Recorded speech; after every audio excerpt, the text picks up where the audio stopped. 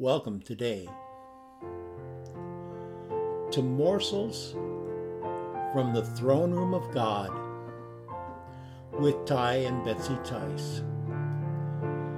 Today's podcast is part 2 of what to do when everything seems absolutely hopeless. Numbers 21, 16 through 18.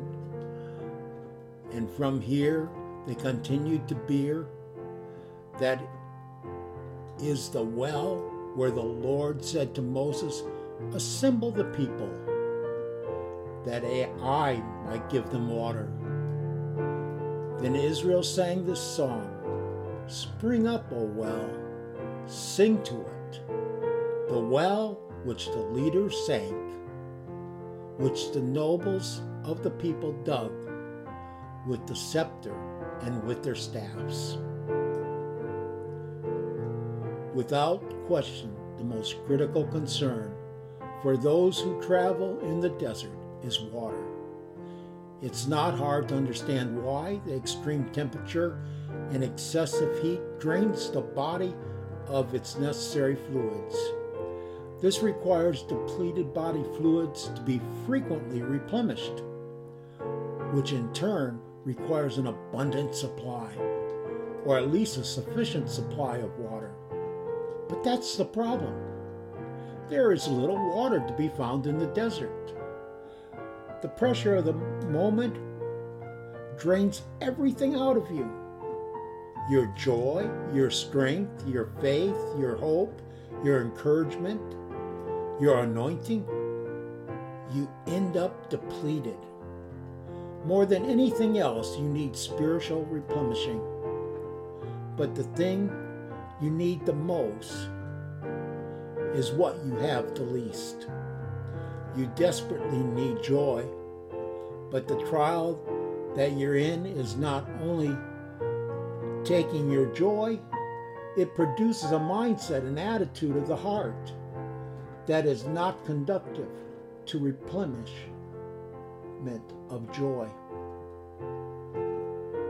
Here's what the Lord said: "Assemble the people that I may give them water." And the wilderness represents the place where your need is the greatest and your resources are the smallest. In the wilderness, the first thing you must understand is the most important thing for you to acknowledge is that all your resources put together are totally inadequate. Genesis 21 records the story of Hagar. She departed and wandered about in the wilderness of Beersheba,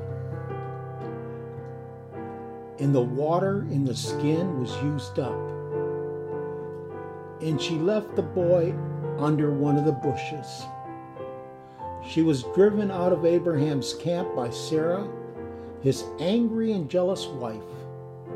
The Bible says that Abraham gave her supplies for the journey, some bread and a skin of water. And then the scripture says, her canteen didn't last too long. It wasn't long before it was used up. But Hagar isn't the only one who's dying in the desert. Ishmael, her son, is perishing as well. She left him under the bushes and turned her back on him because she couldn't bear to see him die. Ishmael was a son of promise. He was not the son of promise. That was Isaac. However, this wasn't the first time Hagar had fled into the wilderness. In Genesis 16, she fled from Sarah into the desert. When the Lord found her, she was near a spring of water on the way to Shur, and the Lord instructed her to return to Abraham's house. He gave her a promise: "Behold, you are with child, and you shall bear a son, and you shall call him Ishmael. And I will greatly multiply your descendants, that they shall be too many to count." From all appearances, she didn't even know she was pregnant. She called the place Berahalia, the well of the living one who has seen me. God gives the promise of a future and a hope. Ishmael is the symbol of that hope, our hope. Ishmael represents the promise of God to Hagar. He is her history. He is her future. He is the child born out of intimacy with Abraham, the fruit of her womb, her offspring. He is representative of a divine destiny, of an eternal purpose, of a God-given promise of hope for tomorrow, a reason for living. On her first journey into the wilderness, she had been located a spring of water. She drank from the Berhala, the well of the living one who had seen her, but this time no water can be found. What little she brought with her was gone. She had nothing to quench her thirst, and the sun continues to brutalize her and her child. Her child is weeping, and she cannot bear the sound of the tears. She cries too, perhaps, with the hope that the sound of her weeping will drown out his. As he lays dying in the wilderness, Hagar turns her back on him, on her future, her hope, her destiny, the promise God had given her. She abandons all hope. She surrenders her future. She renounces the promise. Their situation is absolutely hopeless. Hagar and Ishmael will die unless God does something. She cannot squeeze another drop of water from the canteen. She cannot find water. There is nothing that she can do to get out of this mess. And God heard the lad cry, and the angel called to Hagar from heaven and said to her, "What is the matter with you, Hagar? Do not fear. For God has heard the voice of the lad where he is. Arise, lift up the lad, and hold him by the hand, for I will make a great nation of him." Then God opened her eyes, and she saw a well of water. And she went and filled the skin with water and gave the lad a drink. In her despair, she could see nothing to live for, had no hope of tomorrow. She had completely forgotten God's promise to her. But God had not forgotten. I will make a great nation of him. In her perishing condition, she could find no relief. But God provided a well. He showed her a spring of water, a spring in the desert. That's what happens in the wilderness. What little bit you have is soon used up.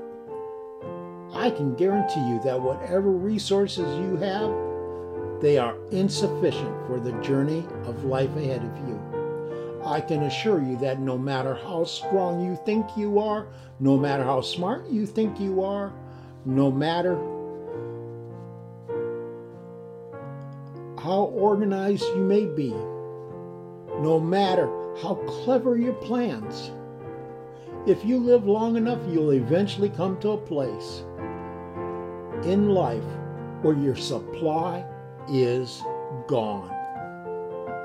In the scorching sun, you're drained not only of your vitality for today, but the hope of tomorrow.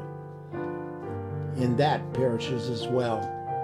Under the stress and the strain, you abandon your dreams. You surrender to hopelessness.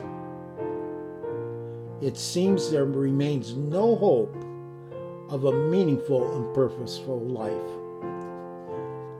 Yet, can you remember when God's promise to you was given? Numbers 21:17 says, "Then Israel sang this song, 'Spring up, O well, sing to it.'" Their partnership with God began with a spade and it continued with a psalm, or as we say today, a song. They started with a shovel and they finished with a song. When Israel came through the Red Sea on the other side, the children of Israel sang a song of victory. Miriam played the tambourine as they sang after the fact. It seems to me, however, that this song is sung before the fact. It is possible that the song is calling for the water to come forth. Sing to it, spring up, O well. The song is addressed to the well. It seems that the song is a summons to the stream, the place of limited supply and restricted resources, to cross over where he commands you to sing, and to sing this, spring up, O well. This wasn't the only time God gave this similar instruction. In 2 Kings 3:4, King Jehoshaphat and the king of Edom joined together with the king of Jeroboam of Israel to fight against Moab. Their troops came together in the wilderness of Edom. Their men searched for 7 days trying to find water, but no water for the men or for the cattle. What shall we do? Call the prophet. In 2 Kings 3:15 through 18, "But now bring me a minstrel." And it came about, when the minstrel played, the hand of the Lord came upon him. And he said, "Thus says the Lord, make this valley full of trenches. For thus says the Lord, you shall not see the wind, nor shall you see the rain, yet the valley will be filled with water, so that you shall drink, both you, your cattle, and your beast. And this is not a slight thing in the sight of the Lord. He shall also give Moabites into your hand." The prophet called for the minstrel, a musician. When the song began, the Spirit moved upon the prophet, and a miraculous abundance of water flowed mysteriously into the valley of ditches that were dug, though there be no wind, no rain, but enough water for the armies of the 3 nations and all their livestock. Don't underestimate the power of the song. Scientists and evolutionists say that the universe began with a bang, but I would suggest to you, no, it didn't. It began with a song. Where were you when I laid the foundation of earth? In Job 38:4-7, tell me if you have understanding, who set the measures, since you know, or who stretched a line on it, or what were the bases sunk, or who laid its cornerstone? When the morning stars sang together, and all the sons of God shouted for joy. That, my friend, is the true creation message. The Bible says that in the evil spirit, when the evil spirit tormented King Saul, that he traveled like a madman in the midst of his house, and he raved away. The scripture says that David came with his harp. The sweet singer in the Israel came with a song, and the demon was driven away, and Saul was refreshed. 2 Chronicles 20, Moab, Ammon, and Mount Seir came against Jehoshaphat when they went to battle with the choir on the front lines. The singers danced and played and sang, and the armies of the three nations fell on the battlefield. Habakkuk struggled mightily with God. He waited in the watchtower for the Lord to speak to him. He was granted an awesome revelation of God's power and majesty. He emerged with a song and an indescribable suffering. He sang Habakkuk 3:17 through 19. Though the fig tree shall not blossom, and there be no fruit on the vine, though the yield of the olive shall fail, though the field shall produce no food, though the flock shall be cut off from the fold, and there be no cattle in the stalls, yet I will exalt the Lord. I will rejoice in the God of my salvation. The Lord God is my strength. Jesus broke the bread and blessed the cup and gave it to his disciples in the upper room. When that first communion meal was completed, the Bible says that Jesus sang a song.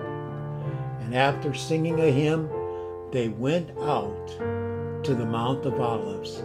He faced the cross with a song. The shadow of death hung over his head, yet he sang. Soon nails would be driven into his hands and feet. His enemies would abuse him. His friends would desert him. And he would carry the sins of the world. And the Father would forsake. Yet Jesus sang a hymn. But most likely, it was one from the group of the Psalms known as the Hallel. They were sung during the week of Passover. The song that would be sung on that day and that week was the 118th Psalm. Give thanks to the Lord, for he is good, for his loving kindness is everlasting. From my distress I called upon the Lord, and the Lord answered me and set me in a large place. The Lord is for me. I will not fear. What can man do to me? It is better to take refuge in the Lord than to trust in man. It is better to take refuge in the Lord than to trust in princes. It is the Lord is my strength. He is my song. He has become my salvation. The stone that the builders rejected has become the chief cornerstone. This is the Lord's doing. This is marvelous in our eyes. This is the day which the Lord has made. Let us rejoice and be glad in it. The Lord is God, and he has given us light. Bind the festival sacrifice with cords to the horns of the altar. Thou art my God, and I give thanks to thee. Thou art my God, and I extol thee. Give thanks to the Lord, for he is good, and his loving kindness is everlasting. 2 preachers went to Philippi. They were beaten and put into prison, but at midnight they sang praises unto God. The song can defeat many armies without firing a shot. The song can face nails and death and still say, the Lord is good, for his loving kindness is everlasting. The song can release the power of heaven upon the prison doors and set the captives free. The song can fill a wilderness with water. The song can summon forth the well to spring up in your soul. And the song can break the power of the enemy and drive the demons away.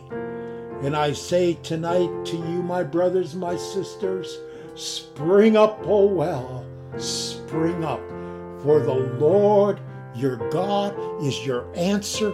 He is your reviver. He is your source. He is your completion. Take heart in that his promises are never denied, and his promises will come forth for each of you in this very day. God bless you. Walk with the hope and not with despair, for your source is there to fill you by his Holy Spirit and to then flow up in you to revive your soul and to rejoice in your spirit. Spring up, oh well. God bless you and go with you this day.